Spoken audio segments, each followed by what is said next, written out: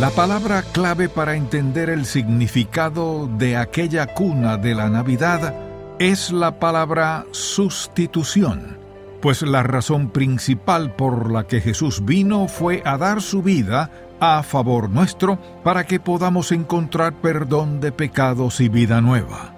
Jesucristo es entonces nuestro Salvador absoluto.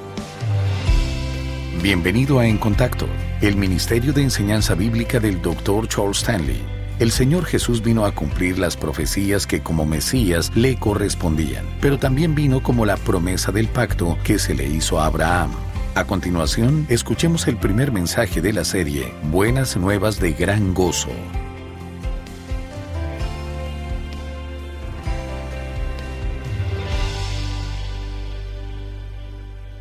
A todo el mundo le gusta escuchar las buenas nuevas cuando éstas nos traen gozo, pues el anuncio de las mejores nuevas, de las nuevas más grandiosas y más importantes que jamás se haya hecho, fue hace como 2000 años y no se hizo durante el día, sino de noche, y no fue en un palacio, sino en la ladera de un monte. Además, no lo hizo un hombre, sino un ángel, y no lo hizo en la oscuridad, sino a la luz de la gloria de Dios. Este fue un anuncio muy breve que en realidad duró menos de 20 segundos. Sin embargo, se trata del anuncio más importante que el mundo haya escuchado jamás. Y si usted lee la parte más emocionante de este mensaje tan corto, solo tardará unos 5 segundos. Hablamos de un mensaje que se encuentra en el capítulo 2, versículos 8 al 14 del libro de Lucas, donde tenemos las nuevas más estupendas, como hemos dicho, que el mundo haya escuchado alguna vez. Veamos lo que dice la Escritura aquí. Había pastores en la misma región que velaban y guardaban las vigilias de la noche sobre su rebaño. Y he aquí se les presentó un ángel del Señor, y la gloria del Señor los rodeó de resplandor, y tuvieron gran temor. Pero el ángel les dijo: No temáis, porque he aquí os doy nuevas de gran gozo que será para todo el pueblo, que os ha nacido hoy en la ciudad de David un Salvador que es Cristo el Señor. Esto os servirá de señal. Hallaréis al niño envuelto en pañales o envuelto en tiras de tela, acostado en un pesebre. Y repentinamente apareció con el ángel una multitud de las huestes celestiales que alababan a Dios y decían: Gloria a Dios en las alturas y en la tierra paz, buena voluntad para con los hombres. Y bien, ¿por qué podemos decir usted y yo que se trata de las mejores nuevas y de las más maravillosas que se hayan escuchado alguna vez? ¿Acaso no ha habido muchos hombres que han aparecido en el escenario de la vida diciendo: Yo soy el Salvador, yo soy el Mesías, y ofreciendo toda suerte de filosofías con respecto a la vida y toda clase de formas de salvación, si solamente lo seguimos? No obstante, este Salvador es distinto de todos los demás salvadores, y es muy probable que muchos de ustedes lo conozcan personalmente como su Salvador. Pero, ¿sabe por qué es distinto de todos los demás? Mire, cuando alguien nos dice que ¿por qué hacemos de la salvación y de la vida cristiana algo tan restringido? ¿Por qué es que con solo recibir al Señor Jesucristo como Salvador se puede ser salvo? ¿Y por qué es Dios tan intolerante que solo salvará a quien acepte a la persona de Jesús? Lo que sucede es que a veces los creyentes no estamos preparados para responder a tales preguntas. Y es posible que les digamos: bueno, la razón es porque la Biblia dice que Él es nuestro Salvador y que nadie puede llegar al Padre si no es por medio de Él. Pero, ¿sabe usted por qué es cierto eso? ¿Quién es este recién nacido que yace en un pesebre y del cual no cesamos de hablar? ¿Quién es este Salvador? Decimos que Jesús nació en Belén, pero ¿quién es este niño al que llamamos el Hijo de Dios? Yo creo que a medida que usted y yo empecemos a entender quién es realmente Jesús, algo ocurrirá con nuestro denuedo y con nuestra fidelidad a la hora de compartir el Evangelio. Porque entre más seguro esté yo de quién es Él, más valor tendré a la hora de compartirlo con alguien más. Y entre más convencido esté de que realmente entiendo quién es, más emocionado estaré al contarle a alguien que Jesucristo es su única esperanza. Y ahora quisiera que vayamos a Juan capítulo 1. Fíjese en lo que dice en el versículo 1. En el principio era el Verbo. Note que la palabra verbo está escrita en mayúscula, ya que se refiere a la persona de Jesucristo. Y cuando dice que en el principio era el Verbo, lo que Juan dice es que comenzando con el inicio del tiempo de la creación y más allá de eso, el Verbo ya era. En el principio era el Verbo, y el Verbo era con Dios, y el Verbo era Dios. Ahora bien, la gente de todas las épocas ha tenido el deseo de ver a Dios. Aquellos que se postran delante de un árbol o de una piedra, en lo más recóndito de su corazón tienen un deseo silencioso de ver a un Dios que sea tangible. Esa es la razón por la que fabrican sus propios dioses, para poder verlos y tocarlos, ya que el deseo de mirar y de tocar a ese Dios es muy grande. Y cuando Jesucristo nació, ¿qué ocurrió? Que la deidad completa y la humanidad perfecta se combinaron en la vida de este recién nacido al que llamamos el Señor Jesucristo. Y en ese momento el cielo y la tierra se encontraron. Y lo mismo sucedió en ese momento con la eternidad pasada y la eternidad futura. Y entonces Jesucristo, el Hijo eterno de Dios, invadió la humanidad en la forma de un niño que entraba en el mundo con un propósito específico que ha bendecido en incontables ocasiones a todos aquellos que lo han recibido como Salvador personal. Pero no llegó a ser Dios, sino que siempre ha sido Dios. Y tampoco fue creado, sino concebido por el Espíritu Santo cuando vino al mundo como Dios. Ahora bien, ¿por qué vino a la tierra? Pues vino con un propósito bien definido y no como otros profetas o algunos líderes de sectas religiosas o presuntos salvadores que han venido al mundo con el fin de buscar partidarios para producir alguna nueva filosofía que satisfaga alguna curiosidad o para ofrecerle a la gente una falsa sensación de seguridad y un camino falso de salvación. Sin embargo, el mismo Dios, dejando a un lado su gloria mientras seguía siendo Dios, vino a este mundo, fíjese bien, con el propósito específico, no de darnos una nueva forma de vida, sino que vino a morir por sus pecados y los míos. Y en el proceso de esos 3 años de ministerio, nos dio realmente una nueva forma de vida. Pero a no ser por la cruz, todo habría sido pura palabrería y promesas vacías. No obstante, lo que ocurrió en la cruz fue el evento que hizo realidad todo lo que Jesús dijo, y luego siguió la resurrección, la cual le dio validez incuestionable a todo lo que había ocurrido en la cruz. Y ahora escúcheme con todo cuidado, para que no pase por alto lo que le voy a mostrar. Mire, para entender el significado de la Navidad o del nacimiento en Belén, debemos entender que hay 2 principios en cuanto a Dios. ¿Cuáles son? Pues el primero de ellos es el amor o la misericordia, y el segundo es la justicia. Estos son 2 principios que tenemos en Dios, pero el amor y la misericordia de Dios se manifiestan en el perdón, en la limpieza, en la renovación, en el cambio y en una vida transformada, mientras que la justicia de Dios exige que se pague el precio del pecado. Por eso, Cuando el hombre cayó en Edén y la humanidad completa fue envenenada como consecuencia de eso, toda persona de ahí en adelante ha nacido con la antigua naturaleza pecaminosa que la aleja de Dios y que implica vivir en desobediencia y en rebeldía hacia Dios Todopoderoso.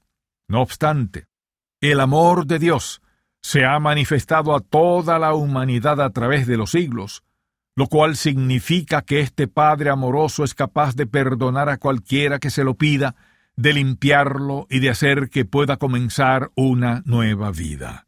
La justicia de Dios, que es uno de los principios que hay en Él, y por otro lado, el amor, son como las caras de una misma moneda. No se puede tener una sin tener la otra. Y así es el Dios de la Biblia, un Dios de amor y también de justicia.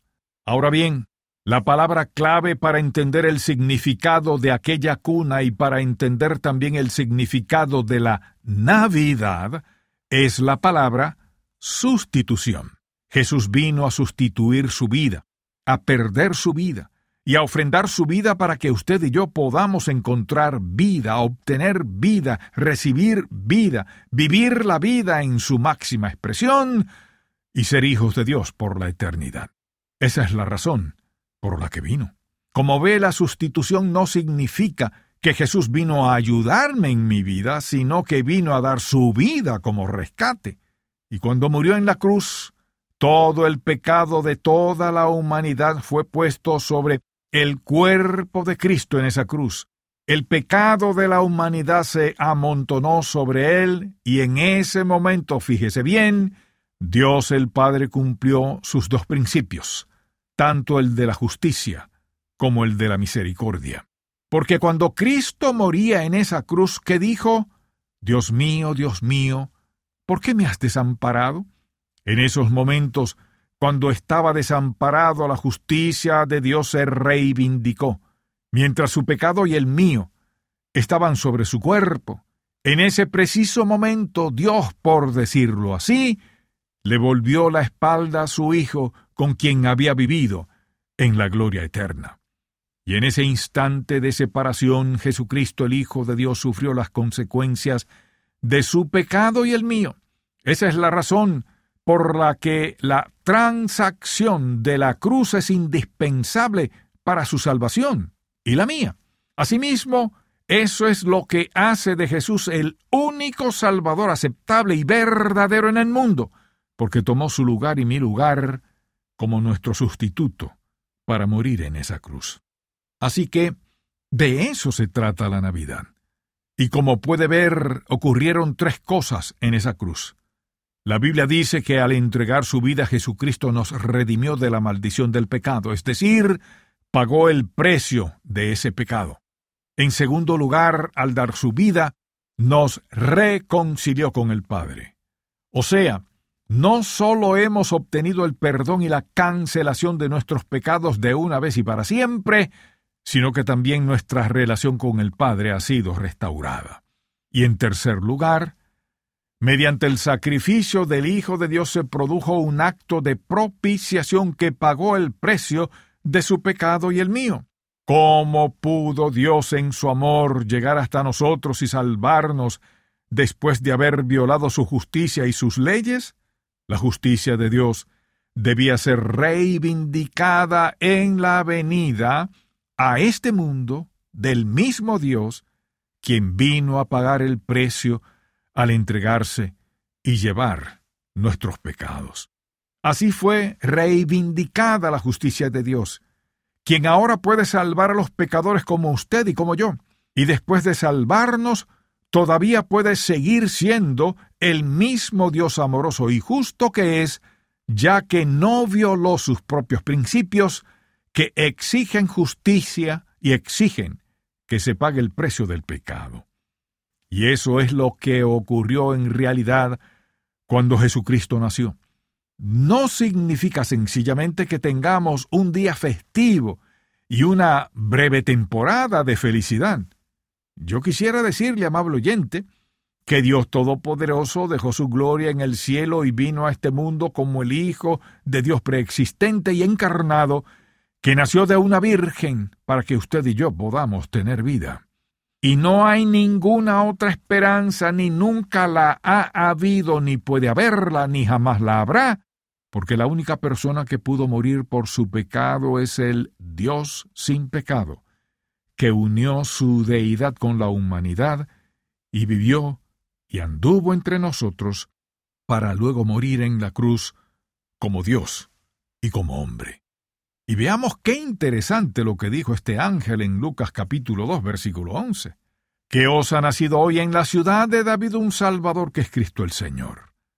Ahora bien, si se hubiera omitido el versículo 10, es posible que tuviéramos razón para poner en duda algo. Veamos lo que dice. Pero el ángel les dijo, no temáis, porque aquí os doy nuevas de gran gozo. Fíjese en esto. Nuevas de gran gozo que será para todo el pueblo. Esto no era solo para los pastores, ni solo para los judíos, sino tanto para judíos como para gentiles. El Evangelio de Jesucristo son las buenas nuevas de la venida de Dios en carne y de su muerte en la cruz por todos nosotros.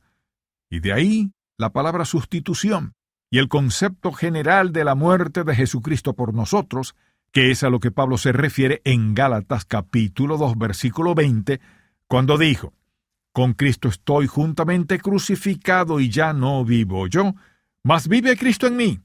Y lo que ahora vivo en la carne, lo vivo en la fe del Hijo de Dios, el cual me amó. ¿Y qué hizo? Se entregó a sí mismo por mí. Se entregó a sí mismo por mí, es decir, me sustituyó a mí y a toda la gente de todas las épocas. El Señor Jesucristo vino a morir por todos los seres humanos de todas las razas, y nosotros nos beneficiamos de eso solamente cuando aceptamos por fe el testimonio de la Escritura y recibimos personalmente en nuestra vida a Jesucristo como pago por nuestro pecado. Porque ese es el propósito con el que Jesús vino, morir en la cruz para que usted y yo podamos tener y comenzar a vivir la vida eterna. Pues bien, amable oyente, no sé qué significa para usted la Navidad personalmente, pero quisiera decirle esto. Si nunca ha creído en el Señor Jesucristo como su Salvador personal, me gustaría animarlo a que lo haga ahora mismo. Puede hacer una oración muy sencilla como la que voy a hacer y repetir las mismas palabras, con tal que se las diga a Dios con seriedad y con todo su corazón. Y el Señor Jesucristo podrá salvarlo ahora mismo y cambiar su vida, y así usted será suyo para siempre. Asimismo, Dios transformará su ser y las cosas jamás volverán a ser iguales, porque desde ese momento en adelante, Dios vivirá en su interior en la persona del Espíritu Santo. Así que quisiera alentarlo a que ahí donde se encuentra, haga esta oración conmigo. Padre Celestial, yo reconozco mi necesidad de Cristo como mi Salvador, ya que he pecado contra ti y he violado tu ley, viviendo en rebeldía a tu voluntad. Creo que Jesús murió en la cruz por mi pecado, y por lo tanto, aquí y ahora mismo, lo acepto personalmente como mi Salvador, mi Señor y mi vida. Declaro por fe, aquí y ahora, que Jesucristo es mi Salvador. Amén. Ahora bien, amable oyente, si ya ha hecho esa oración, ahora necesita buscar una iglesia donde se enseñe la palabra de Dios. También necesita bautizarse en esa comunidad de creyentes y proceder a convertirse en miembro activo, sirviendo a Dios. Permita que su vida no sea solo una luz, sino que su boca sea portavoz de la verdad acerca de quién es en realidad Jesucristo, de modo que su vida sea en efecto el medio por el cual otra gente que nunca lo ha conocido entienda por primera vez quién es este hombre a quien llaman Jesús. Y a medida que comparta esa verdad, su vida va a adquirir un significado totalmente nuevo al reconocer que Dios lo está utilizando para anunciar comunicar y transmitir las mejores nuevas, las nuevas más grandiosas y más importantes que el mundo haya conocido jamás. Que Dios ha venido a ofrecer el perdón de sus pecados. Gracias por escuchar En Contacto, el Ministerio de Enseñanza Bíblica del Dr. Charles Stanley. Puede ser que usted ya ha confiado en Jesús como su Salvador, pero cuenta con Él como su mejor amigo, como el amigo en quien siempre puede confiar. Escuche más acerca de este tema en la edición para hoy de Un Momento con Charles Stanley. Si desea adquirir el mensaje de hoy, Nuestro Salvador, el cual forma parte de la serie Buenas Nuevas de Gran Gozo, llámenos al 1-800-303-0033 dentro de los Estados Unidos y Puerto Rico, o visite encontacto.org. Confiar en Dios cada día puede ser desafiante, pero cultivar esa confianza nos da un gozo y una paz que no podríamos hallar solos. Confía en Dios en todo momento. El nuevo devocional diario de las enseñanzas del Dr. Charles Stanley nos alienta a creer en el amor de Dios y a descansar en sus propósitos. Ya está disponible por encontacto.org/confía. Papi. Dime, Nolan. ¿Compraste el regalo de la abuela? ¿Aún quieres el mismo del que hablamos anoche? Sí. Ya lo compré. ¡Feliz ¡Hola, mamá! Navidad! ¡Feliz Navidad! ¡Sigan! Toma, abuela. Oh, gracias, Nolan. La manta de oración. La manta de oración. ¡Feliz Navidad, hijo! Sea quien sea, esté donde esté, la Navidad es compartir. Visiten contacto.org/librería para hallar regalos que bendicen en esta Navidad. Jesucristo es el mejor amigo que usted puede tener. A continuación, la edición para hoy de Un Momento con Charles Stanley. Cuando piensa en Jesucristo, ¿cómo se lo imagina? ¿Como su Salvador, su Señor, su Maestro, su Sanador, su Proveedor? ¿Cómo quisiera tenerlo realmente? ¿Qué le parece si fuera un amigo? Alguien dirá, no lo creo. ¿Cómo podría Jesucristo ser mi amigo cuando hay cosas en mi vida que no son correctas? En el Nuevo Testamento vemos que en la vida de los discípulos había cosas que no eran correctas. Mire, Jesús no está buscando la perfección, pero sí quiere sinceridad, compromiso y obediencia. ¿Seremos obedientes todo el tiempo en nuestra vida? Por supuesto que no. Por eso la sangre de Jesucristo continuamente nos limpia de todo pecado. Jesús les dijo a sus discípulos, «Ustedes son mis amigos». Y bien, ¿cuántos de ustedes tienen un amigo que es verdadero, auténtico, fiel, leal, dedicado, digno de confianza? Alguien que está disponible para ayudarle y acompañarle en tiempos de necesidad, de angustia, tribulación, en momentos de oración. Alguien que siempre esté listo para ayudarle, sin importar la situación. Algunos de nosotros, gracias a Dios, tenemos amigos así, pero desdichadamente la mayoría no. Por eso quiero decirle algo muy importante. Una vez que ha confiado en Jesucristo como su Salvador, Jesús es su amigo, el mejor y más confiable amigo que usted pudiera desear. Si el mensaje de hoy ha impactado su vida, visite encontacto.org y aprenda más de las enseñanzas del Dr. Stanley. Mañana continuaremos con la serie Buenas Nuevas de Gran Gozo y se nos presenta a Jesucristo como nuestro Mesías. Espero que pueda sintonizarnos para más de En Contacto, el Ministerio de Enseñanza Bíblica del Dr. Charles Stanley.